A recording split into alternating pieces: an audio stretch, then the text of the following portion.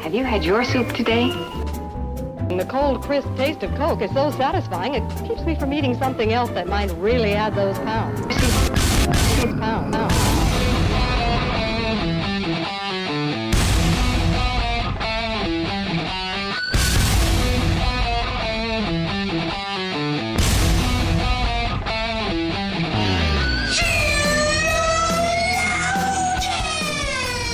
Good morning, good afternoon, good evening, wherever you are. Welcome to another episode of Sheologians. We are here today to put the her in extraordinary. Extraordinary. Ooh, I said a word I didn't mean to. Anyway, my name is Summer Yeager. I'm here with my beautiful co-host, Joy. And Joy, what I'm going to talk about today is actually your fault. Oh, okay. Because I never would have come across this in my normal life if you weren't my friend. Oh. So anyway, yep, that's it. That's what I got.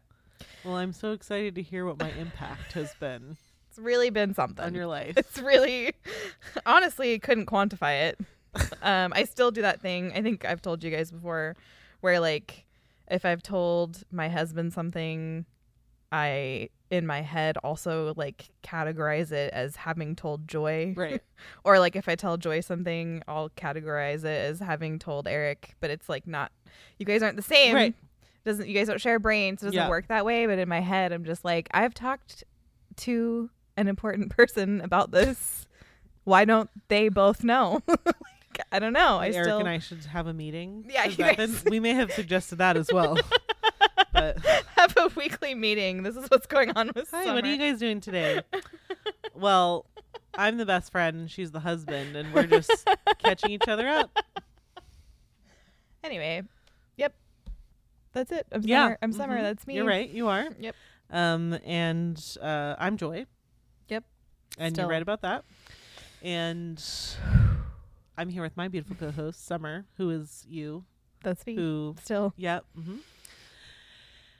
Love it. Enjoying every moment of it. We are very excited about the Fight Laugh Feast conference. Let's see. By the time we release this episode, I know when will it be? we will be 2 weeks out, 3 weeks out from the conference. I don't know. We're excited. I remember the website now. It's flfnetwork.com. If you're on the fence, we'll be there. Jump off the fence. Leave us a voicemail at 470-465-0475. On to whichever side. Yeah, on to it. Just make a choice is what I'm saying. Sheologians are going to be there? Okay. Oh, I don't wanna go. don't go I'll anymore. be fine. I'll just catch it later. We are going to be doing a breakout session We are. with Nancy Wilson. Mm-hmm. She is wonderful and lovely. I got to talk to her on the Cross Politics show years That's ago right. Mm-hmm. and have a Sabbath dinner with their family, and they are just lovely, kind, fun people. Mhm. They're really fun. Yeah. So I'm looking forward to hanging out with her. That's sort of the I'm anticipating that to just be the general feeling of the conference, and really anytime you hang Yeah. out with Yeah. them. Yeah. There's definitely a vibe that people on the internet have where it's like these people are so awful and mean, but Yeah. the reality is the complete opposite of they're Isn't that funny just how that's how it is sometimes. so kind and fun, and I think we're just gonna have a great time. So I just abide by the rule that if a Presbyterian asks you to feast, you don't say no. you just say yes, and the food was good. Let me tell you. Yeah. So when they were like, fight, laugh, feast, we were Yes. like, well, feast is in there. That's- So the answer is yes. we're always laughing. People want to fight us about it. We've already been doing this. Like we fit right on in man. with these Presbyterians. There's going to be other Baptists there. The whole Apologia Studio crew is going. Vody is speaking. He's still a Baptist. So Very excited about that. yeah, it's going to be great. Voicemail, right. 470-465-0475. After last week, you all know the order of the number. Very important. Right. Most important thing. It's the most important part. Join us at patreon.com/sheologians. We're going to be starting a new round soon. A new book. I guess, why do I keep calling it a round? We are going to, speaking Because we're of preparing for the fight. the fighting and the laughing and the feasting, because Mhm. speaking of, we are going to be reading Toby Sumter's book, No Mere Mortals. Mhm. His talks on this subject are really good. They're on YouTube. So if you like want a flavor for what the book is, go listen to one of his Very talks. And they're really, really good. So anyway, that's that. You ready for a funky story? I'm so excited for yours. Okay. I have a feeling I saw the title of it also. Yeah. Here which we go. is why I'm excited. Right. But looking forward to it, so I'll shut up Okay. now and let you do your thing. So I fell down a rabbit hole on the internet Mm-hmm. when I started coming across this on Reddit, Twitter, and TikTok. Mm-hmm. There is a whole community around this. I find it really, really interesting. And I find it really interesting actually from a Christian point of view, which is how I will wrap it all up at the end once I tell you guys what this is about. Okay, You so get a story plus application. That's just the Welcome. kind of service we are committed to here at Sheologians. what is new? Okay.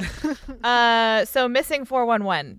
I started seeing this. Yes. I started seeing Missing 411 everywhere. Mhm. And they would often be accompanied by unexplained events and people who were really creeped out, and that made me curious. Mhm. So Just so you know, I know just enough about this to be interested. but still very excited because I know you're going to teach me about it. Okay, yes. Here's the thing about this Missing 411 is that it's a huge, I mean, there's books, there's conferences, there's journals. I mean, it's big. Yeah. And anyway, I'm just going to straight up tell you what it is. So, Missing 411 is a category of cases. It's a colloquial classification for a kind of case, a very specific kind of missing persons case. And this is dealing with the fact that hundreds and hundreds of people go missing in our national parks under unusual but these common circumstances. And in order to be classified as a 411 case, here are some of the things that you have to have. And this is a missing persons case. So the disappearance has to occur in a national park, rural area, or large reserve of public land. So all of these cases meet that one criteria for sure. Odd circumstances surround the disappearance. I'll get more into what those are. Mental illness or voluntary disappearance is ruled out. That's not the cause. It usually happens around boulder fields or swamps. I know that's very specific, but it's one of the criteria. There is no scent trail, or the scent trail just stops inexplicably. People that are found typically suffer from memory loss. People are typically not alone when they disappear. So we're not typically talking about a hiker who's gone off on their own or is doing something, without a group of people. Okay. These cases all occur within 52 identifiable clusters all over North America. They're all clustered in 52 specific areas. Who's got more than one area? Do you know that? Oh, it's the East Coast, the Appalachians Okay. has the most, and Right. then the Rockies have another. So basically the huge swaths of national park that kind of all national park. It's but like a quilt of national parks. yes. Okay. And then people are typically missing items of clothing, a shoe, a sock, pants. Sometimes they're found completely naked, Okay. things like that.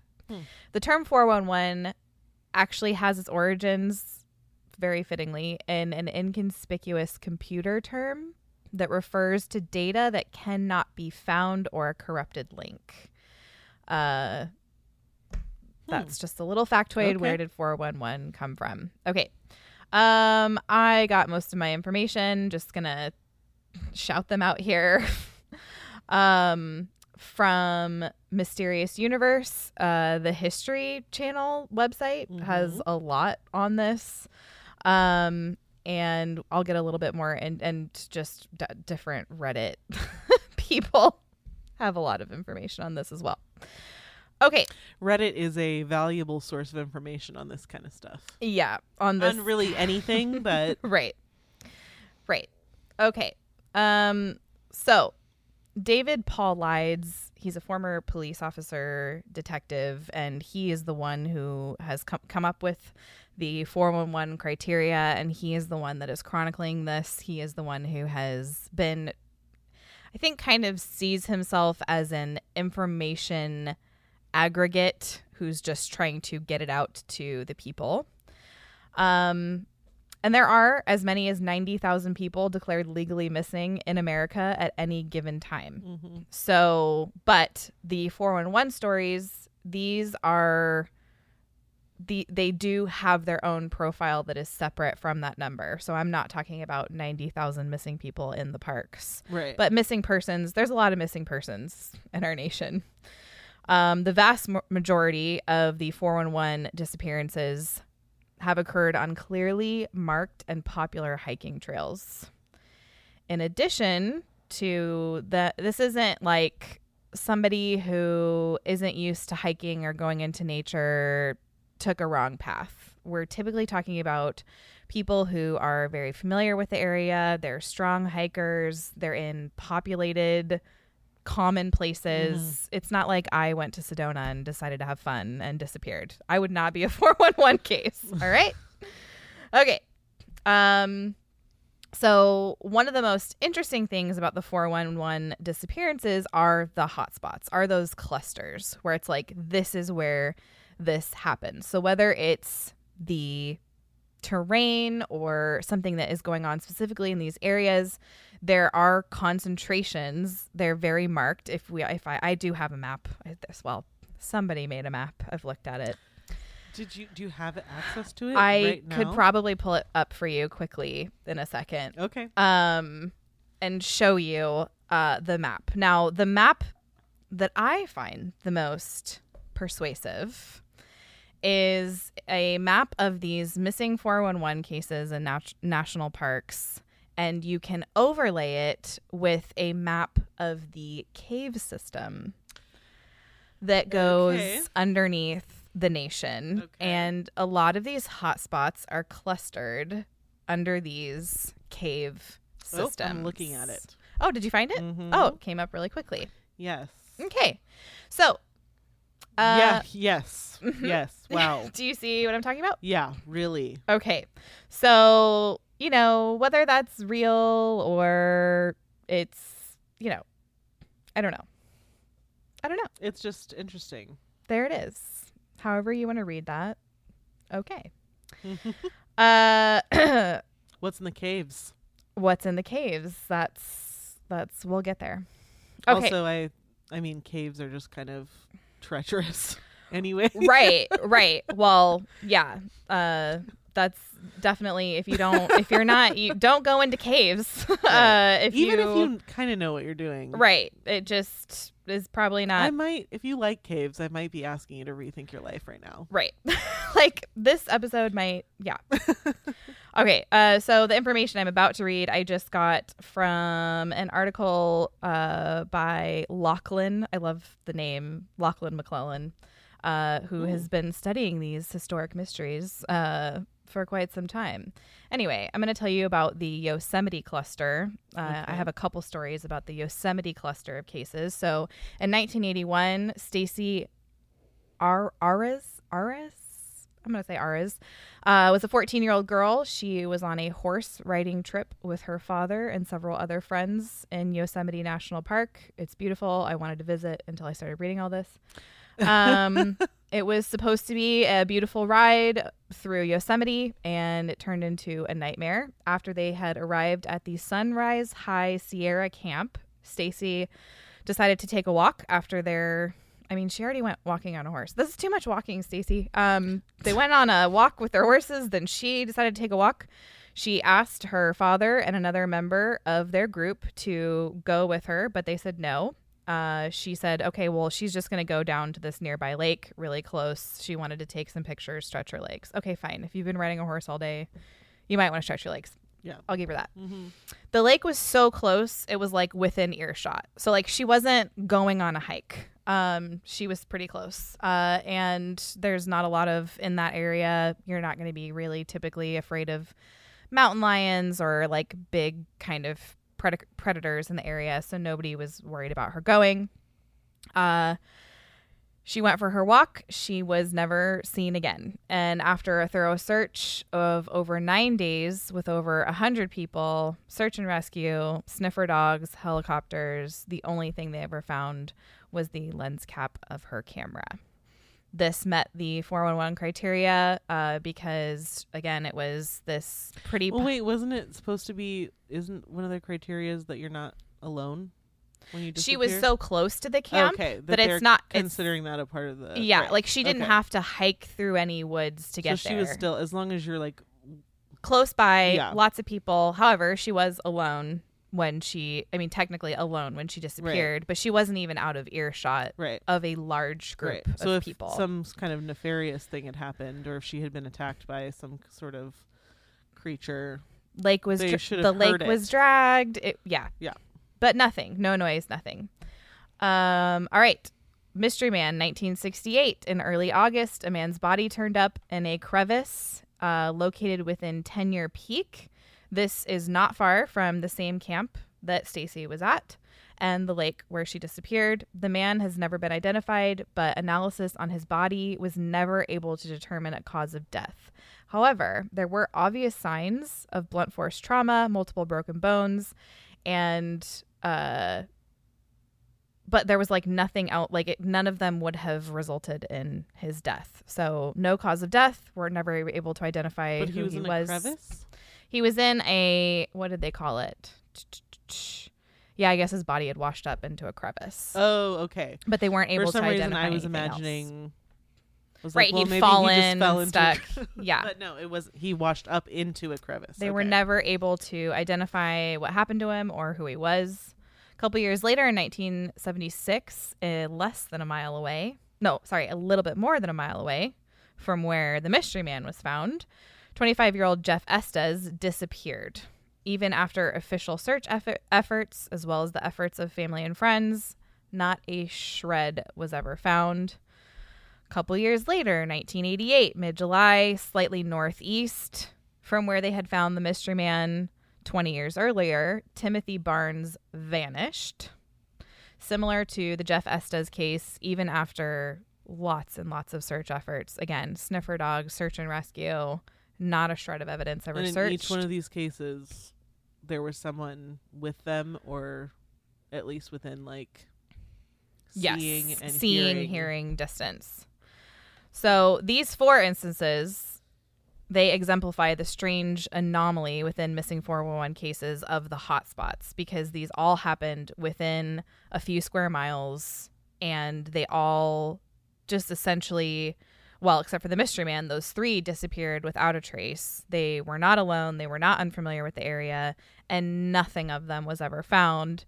And then with the body that was found, no cause of death was able to be determined. And these were all in such a small area that it qualified. In the instance of Stacy, David Paulides, again, the guy who has been trying to get this information out there, he filed a FOIA Act, so a Freedom of Information Act request to access the original case file. And he was denied and almost immediately contacted by a special agent from the national park. This guy told Paulides in no uncertain terms that they would not release the file. He would not say why that was, and no one's ever heard back. So a little mysterious. Don't have an answer for that. Paulides, he, like I think I mentioned earlier, he's a retired law enforcement officer, and he knows how that stuff works, and more than I do. And one of his complaints is that there is no centralized database for missing people. And many of these parks don't even document disappearances specifically for whatever reason that no one can really get an answer to.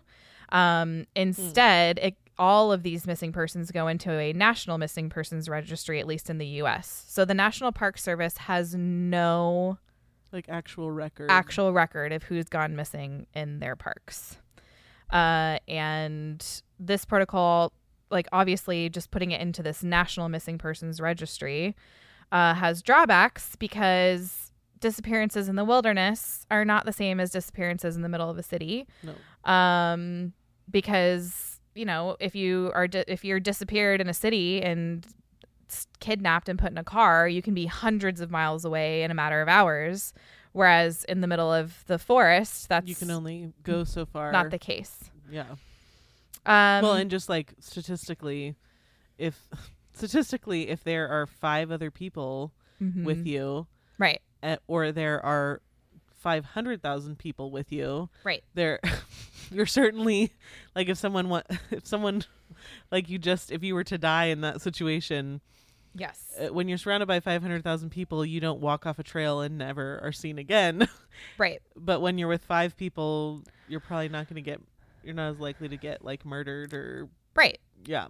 I have a story here of a little boy in July of 2015. His name was Dior Coons, in Leodore, Idaho. He went to a campground with his family, and basically where this campground was, it is by a boulder field. I should have mentioned all the other cases were also by boulder fields. Okay. I didn't know boulder fields were a thing. Yes. Until I started reading about this. So he You're went to... it doesn't really matter because I will never go to one I now, am never going to be near a boulder field if it's up to me. So they went to the Timber Creek campground there in Leodore.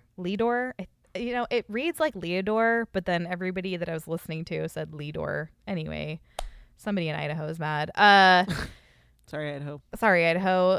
So they went to the Timber Creek campground, and there's one road in and there's one road out, and it's so rocky, this trail. You drive it.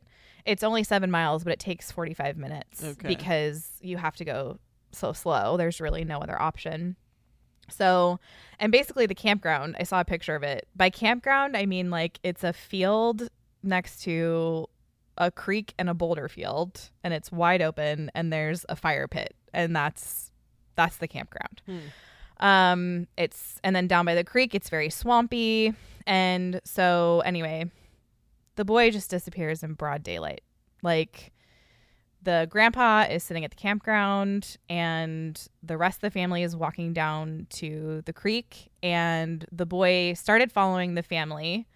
And then the mom was like, do you want to come with us or do you want to stay with grandpa? I think he was around 2. And he was like, no, I'm going to go back. I think they did this on Someone Knows Something. Really? Mm-hmm. So maybe. He's like, no, I'm going to stay with grandpa. But this is all happening in an open field. It's not like they'd gone, right. Mom could see grandpa, and the boy standing between them. And she's like, okay. And she turns around and goes to the creek, and he turns around and goes back towards grandpa and is never seen again. And they searched and they could never find him. They used infrared. They used helicopters. People crawled on their hands and knees through the creek, never found his body. And there were no red flags with the family. Now, not all stories end that way, though, because in 1950, there's several of these, but the one that I brought with me is a case in 1958. This 10-year-old boy was in Rocky Mountain National Park, right on the edge of it, at a place called Camp St. Malo. And he was very familiar with the area, lots and lots of people. They were all fishing. And he disappeared into thin air. Kind of the type of thing where one of the camp counselors said to him, hey, dinner's ready, let's go. They turn around, they start walking towards camp, which is downhill. Very easy walk back to the camp. And the counselor turned around to say something, and the boy was gone. So immediately they're dragging. A matter of seconds, basically. Seconds. Immediately they're dragging the area. They can't find him. They searched for 9 days, hundreds of people. And then the following year, because this happened during the summer. The following year, 3 counselors at the camp that had been a part of the search returned, and they had climbed up this really rocky, steep slope, and they found his remains. He was in a ravine that had been searched at least 3 times for him. Like, this ravine had been dragged. And he had just been there a second. Right. Before. And Like, another question is, how did he get up there? Because he was 3 miles uphill right. from his last known location. Right. But it had been searched the year before. And again, swampy area, boulder fields. That's why part of why it's categorized the way that it is. Okay. So I'm going to tell you one more story. The story of Ronald Kirk. This one was in 2012. He was a runner, former Marine. He knew the Red Rock Canyon, Calico Basin area well when he went missing in late January. He was an outdoorsman. He loved this area. Like, this was his place. When he told his friends, this is where I'm going, like, no one was concerned. He went there all the time and was never seen again.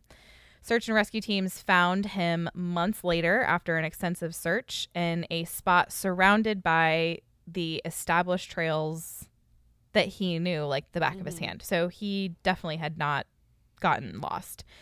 He was less than 200 meters from a route called Turtlehead Peak. And the authorities were like, this had to be an optical anomaly. That's what they called it, because we searched this. This is a wide open, popular trail. Like, the body must have just blended in and somehow we didn't see it. But what makes that case especially strange is that the searchers had covered the area multiple times before they found the body. And there, again, one of the common things with the bodies that they do find is that it lacks a definitive cause of death. And the authorities don't really have an explanation. How did you not see it? How did he die? Like, why? This is just a motif, right. Something that keeps happening. So another thing that happens that makes people go, what? And a reason why this is a very popular conspiracy theory is that in a substantial number of these cases, the NPS, the National Park Service, will deny FOIA requests. They won't let anyone see the case files. And a lot of times, something that is notable here is that other governmental agencies will arrive and conduct their own investigations. So FBI have been sent in before, NPS, local authorities, the Green Berets in one case. Oh, that's interesting. Green Berets, special forces. I mean, I guess if they consider it like advanced terrain, but you kind of said that it doesn't happen really in like remote areas. It happens more in. Right. So many of the instances occur near Green Berets. Yes. So many of these instances occur near bodies of water. Like I said, the granite, the boulders, and there's these small degrees of separations. And so some people find it really interesting. Now, another really interesting theory behind all of this is that when the National Park Service was supposedly, and reading the history on this was confusing, because supposedly Teddy Roosevelt founded the National Park Service. You know, he was known for being an outdoorsman, conservationist, big into the land, hunter, all these things. And he knew, I mean, he was the one who established all these kinds of different places all over the country that we recognize as like, these are landmarks. Like he was the one that decided that they were. He was the one who decided that, like, for instance, here in Arizona, Montezuma's Castle, like he was the one that said needs to be protected, like federal land. He went all over the country. The government needs to own this and the taxpayers should pay for it. Yeah, he was that's what he decided. That's what he decided. Oh, and also they can close it so the taxpayers can't go inside of the land they paid for. Yes. But and that can't legally be owned by the government, but whatever. Right. Well, the conspiracy theory. If you don't hate the National Park Service yet. Just wait till you hear about the people they disappeared. Right. Well, the conspiracy theory is that in around many of the areas that he declared, these are going to be protected by a governmental agency called the National Park Service, have been around these areas is where strange disappearances and unexplained phenomenons have happened. And that essentially Teddy Roosevelt was such an outdoorsman that he knew about stuff that lives in our parks that the general public shouldn't know about. Come into contact with. Right. And the theory is that these apex predators, whatever they are, they live underground. And that's why these mysterious disappearances happen in these areas that are close to the cave system. And essentially, these people are being hunted. So in a lot of these cases, like the story I told you about Bobby from 1958, he was hard of hearing. A lot of the people who are picked off, essentially, they're picked off when they separate from their group and they're more alone, or they're the kinds of people who have some kind of physical thing that makes them easy to pick off. So people who are older, a lot of the people, it's like older, younger. Right. Or it's strong people that have been in the area a lot that are finally on their own for a little bit. Yeah. So they're familiar with the area. They've been there before, but they're finally alone. They disappear without a trace. And of course, it's a fun conspiracy theory, right? This idea that there's some monster out there that we don't know anything about and it lives underground and whatever. Okay. So I was reading people who are skeptical of this. I tried to read both sides. Yeah. This guy, Kyle Polich, was writing, and he said, he's looked into it quite a bit. And he was just asking the question that we should be asking, which is like, could it just be that there's an underfunded, understaffed National Park Service and related police departments that lack the tools and ingenuity to determine an unidentified serial killer or just regular old disappearances? Like, here's a very, this is not outside the realm of possibility. But Paul Ides, the guy who's putting forward the missing 411 cases, he doesn't really go into that data set and leans more towards a supernatural conclusion. It's interesting. Here's what I would like to talk about. I think there's some things to consider here. One thing I came across quite a bit when I was watching people make kind of hysterical videos about their experiences is that if you are from the Appalachians, boy, you are really scared of There's a lot of like folklore. There's a lot of folklore, and a lot of it has to do with Native American folklore, which I thought was super interesting. So there's two I want to briefly go over. The Navajo have a mythology about the skinwalker.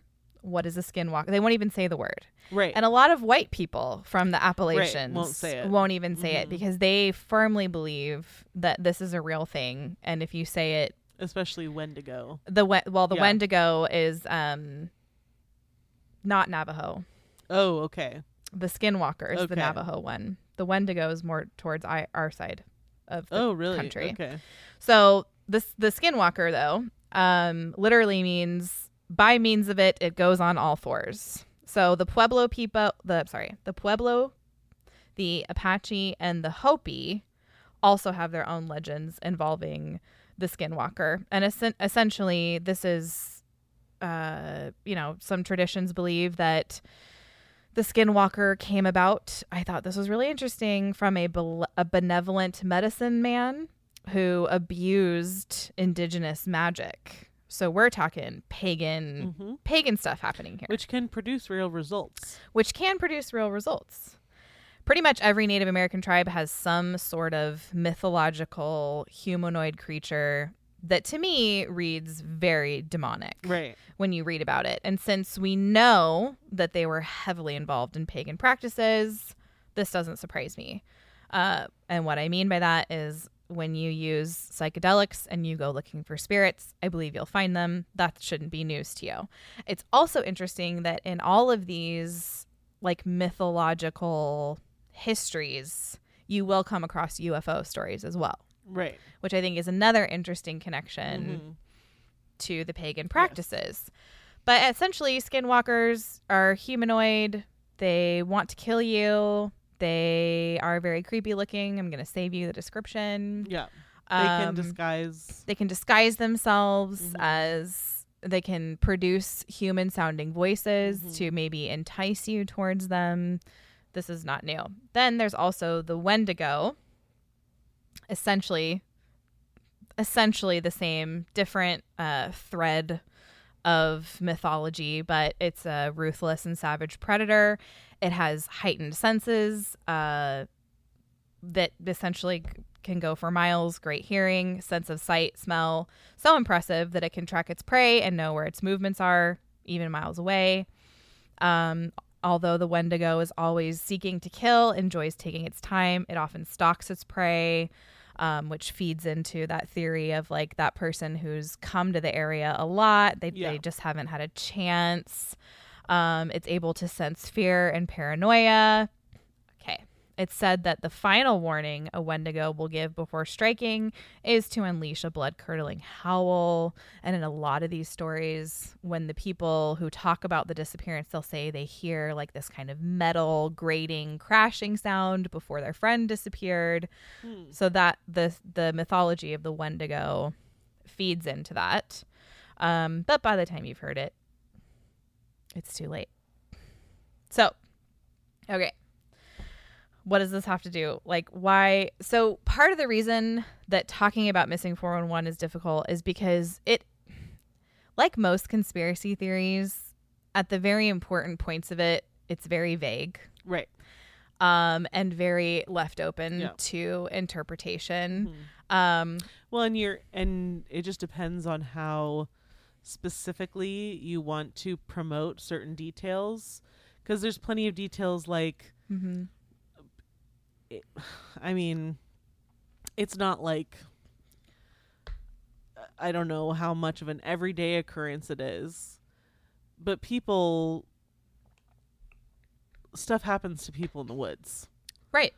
They either they were unrealistic about like the physical challenges, or they get turned around, or they get dehydrated and they become like they can't you know, think clearly. Memory loss, hypothermia and memory loss go hand in hand. And stuff like, and it seems like you should be able to find them, but sometimes you just can't find people, depending on if they fell or if it's remote or, you know, but it's like there's enough little details and oddities that it's enough that if you just focus on that, it is meaningful. Well, and there's this a girl who talks about this stuff a lot, and she claims she's been radicalized by an experience she had when she was hiking with her mom, I think back in 2014.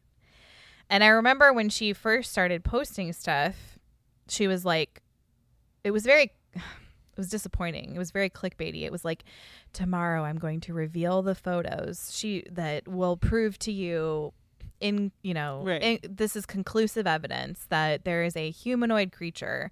And, you know, the next day she posts pictures, indentation in the ground of a kind of oddly shaped foot. Right. And her conclusive proof was that there was no arch in the foot. And I'm like, listen, I have a flat foot. Like, I know what that looks like. Now, of course, there were some other things about the images that she posted that were strange, that are difficult to explain, but they're not beyond the realm of possibility. Right. Here's why this is interesting to me, though, is that either way you shake it, none of this actually, I think, bothers me as a Christian. And here's what I mean by that. There's a guy who talks about this stuff a lot. He really talks about the National Park Service conspiracy. That's really his thing. Of course, when I started looking at the National Park Service, it wasn't, when I read about it online, it said that Woodrow Wilson invented it, not Teddy Roosevelt. Yeah, so there's weird crossovers. There's already discrepancies there that I just don't even care. Teddy, I know that he had some part hand of in it, just because he was a part of that whole like conservation, right? Like not just like pillaging the resources, right? Right. Well, this guy was making the point. He argues, and you know, the videos are fun enough if you want to take your thinking cap off for a second. Yeah. But he does argue that for the view that Teddy Roosevelt knew about this apex predator, didn't want to upset people, wanted to keep people safe, and you know, the people that go into the national parks and get slaughtered are essentially collateral damage, is this guy's position.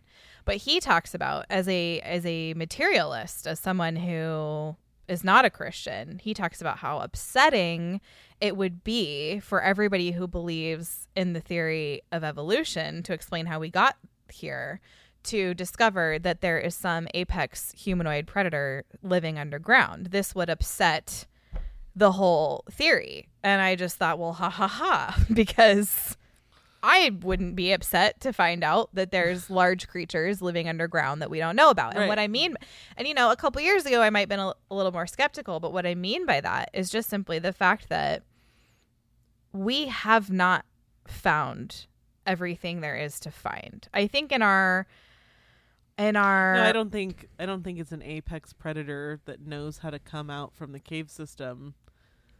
Like if it's an apex predator, it's an apex predator that only eats once every, not very often, 3 months. Like, but you know, even if we have had for centuries the tales, there's certainly stuff in the ocean.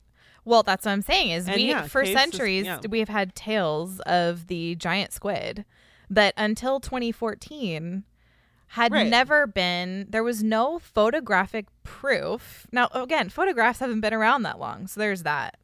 But I think there are a lot of skeptical people prior to 2014 who are like, you know, we go deep enough into the ocean and take pictures of stuff that we would have seen a giant squid by now if they existed. And then back in 2014, one finally washes up on the coast of Japan. And we're all like, oh, of course. Yeah, I knew the giant squid existed. Whereas, you know, we've been passing down these, sailors have been passing down folklore tales of this mysterious giant squid for centuries without any hard proof that one existed. Right. So I think in this information age, we think that the world feels smaller than it is. But we genuinely have not explored most of the ocean, and there are, or just the fact that someone could go missing in a forest near a relatively trafficked spot. Just the earth is big. It just means like the earth is big, the forest is big, we are small, and you know, it really doesn't. It does these stories present no theological problem to me from a naturalist perspective at all, because I absolutely believe that God has created a very large world that we are not omnipotent of. I don't know everything that exists. We haven't seen everything that exists. And I think it's giant hubris to say that we have. So the idea that there might be something living in the caves that we don't know what it is. Like, I almost want to just say, duh. Now, I'm not saying, here's what I'm not saying. You're not saying it's an apex predator that Teddy Roosevelt knew about. Definitely not saying that. Definitely not saying that. But what I'm saying is it doesn't pose any theological threat to me to say that it's possible that there's an animal that lives in the cave system that we haven't, that we don't know anything about. Just like we just discovered the giant squid for sure, for real. Yeah. The other thing I will say is that demons are real. And in a lot of this folklore world that we're talking about, yes, I believe that it's very demonic. I don't believe that Christians need to chase down and study where the mythology of the Wendigo and the Skinwalker and all this stuff came from. But I do believe in the supernatural. I do believe that pagan practices will open a door to a spiritual realm that you should not open. I do know that these tribes that have this mythology were very much entrenched in pagan practices, often cannibalism, really dark, really scary stuff. It doesn't surprise me that they might have been hanging out with something demonic. Right. And that those stories are very real. So I don't need a conspiracy theory to convince me that there might be something supernatural going on. Yeah. Now, I also don't believe that the forests are infested with demonic creatures. Right.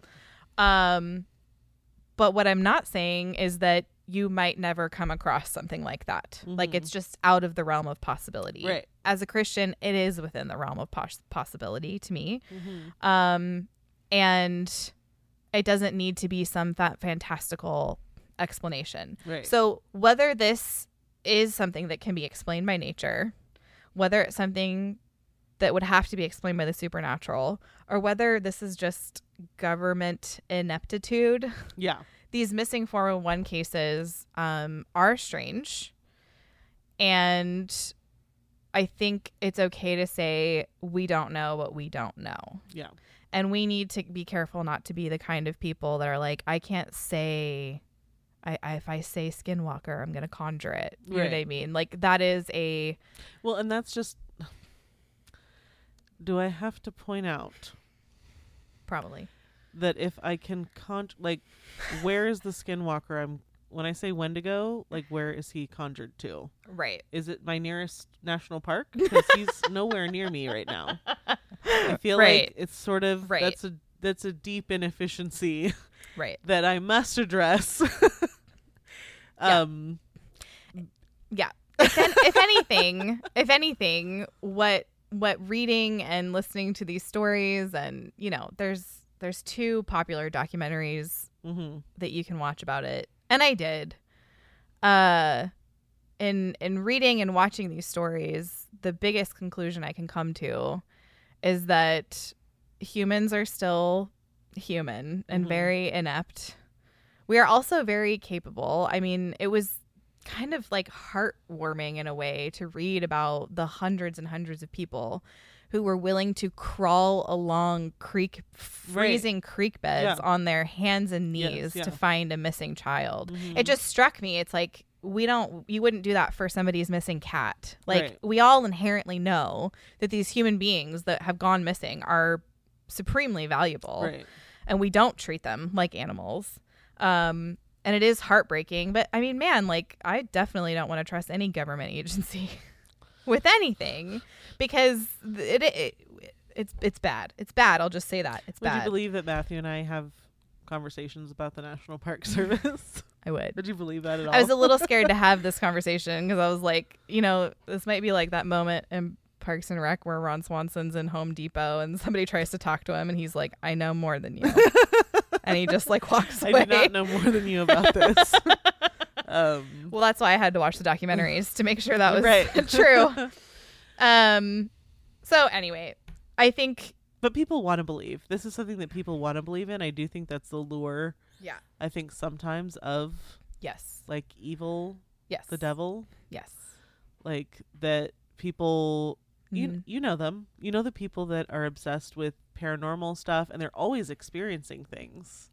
Whether it's suggestion or it's an actual occurrence of something weird happening that they construe to be something else or whatever. But people want... They want to believe. There's a strong pull. Right. There's a strong pull and to it's because sometimes it really does happen, but sometimes we're suggestible and we don't know what's going on. Well, and sometimes we think we've seen like the full picture, but we haven't. Yeah. And then sure. I believe that people have legitimate experiences, if you will. Right. I think people want this is what we want, the hidden knowledge. Right. Right. This goes back to the garden. Like, there was knowledge that Adam and Eve were not given and that they were not to have. Right. And there was a pull towards that. And I think when you see these kinds of conspiracy theories, there is a strong pull towards having that hidden knowledge that, you know, you want it because you can't have it kind of thing. Not that all of it is. Obviously, we want to know what happened. I was going to say, the things that I think I've experienced, like, I'm good. Yeah, like, I don't want to know. Right. Well, and I do. I was not feeling thrilled about the whole thing in my life. Right. Right. And so, you know, anyway, my final thought is that as Christians, whether, you know, we find out in 10 years or 10,000 years that there are large creatures we're going to discover more of God's creatures that we don't know about. Like, that's a fact. We do not know everything. But we can go forward in these situations knowing that the earth is the Lord's and the fullness thereof. We don't have to go forward in fear. We don't have to be afraid of, you know, when we go out in the wilderness, we need to be wise and have the proper respect and be humble for nature and whatever is out there. Bring a gun. And bring a gun. And oh wait, I'm sorry. Unless you go into a national park service, then certain ones. Then you're not allowed. I think some of them you can, but some of them they do not want you to do that. Well, you know, I don't necessarily blame them, but the point is that we don't have to live in fear of these things. We know that God is sovereign, and whatever the explanation is, none of it threatens anything that the Bible has said. And obviously, let's hope that a lot more of these people are found. If there is a serial killer, I mean, wow, let's hope that person is found. And that's the thing is, like, that's not even, it could just, you know, people are murdered. Right. And it's usually by people they're with. That they know. Right. So, like, so a few hundred people a year that go missing. Right. When they were just a part of a group. Sometimes that's the explanation too. Like, right. But no, it isn't. It's interesting for sure. Yeah. Just one of the keep your head on straight. Mysteries. It's definitely. I mean, like, it is. If it were fiction, it would be fun. Right. Like, oh, you know, what's the animal out there? But it's like, this is real people are really spending their lives chasing this down. Right. And being fearful of it. And for whatever little nuggets of truth there might be, you know, as Christians, we need to make sure that we don't sensationalize things and be like captive to fear of it. Be sober-minded. Yeah. Don't engage in pagan occult Definitely practices. Don't do that. Yeah. That's what's our hot tip for the week.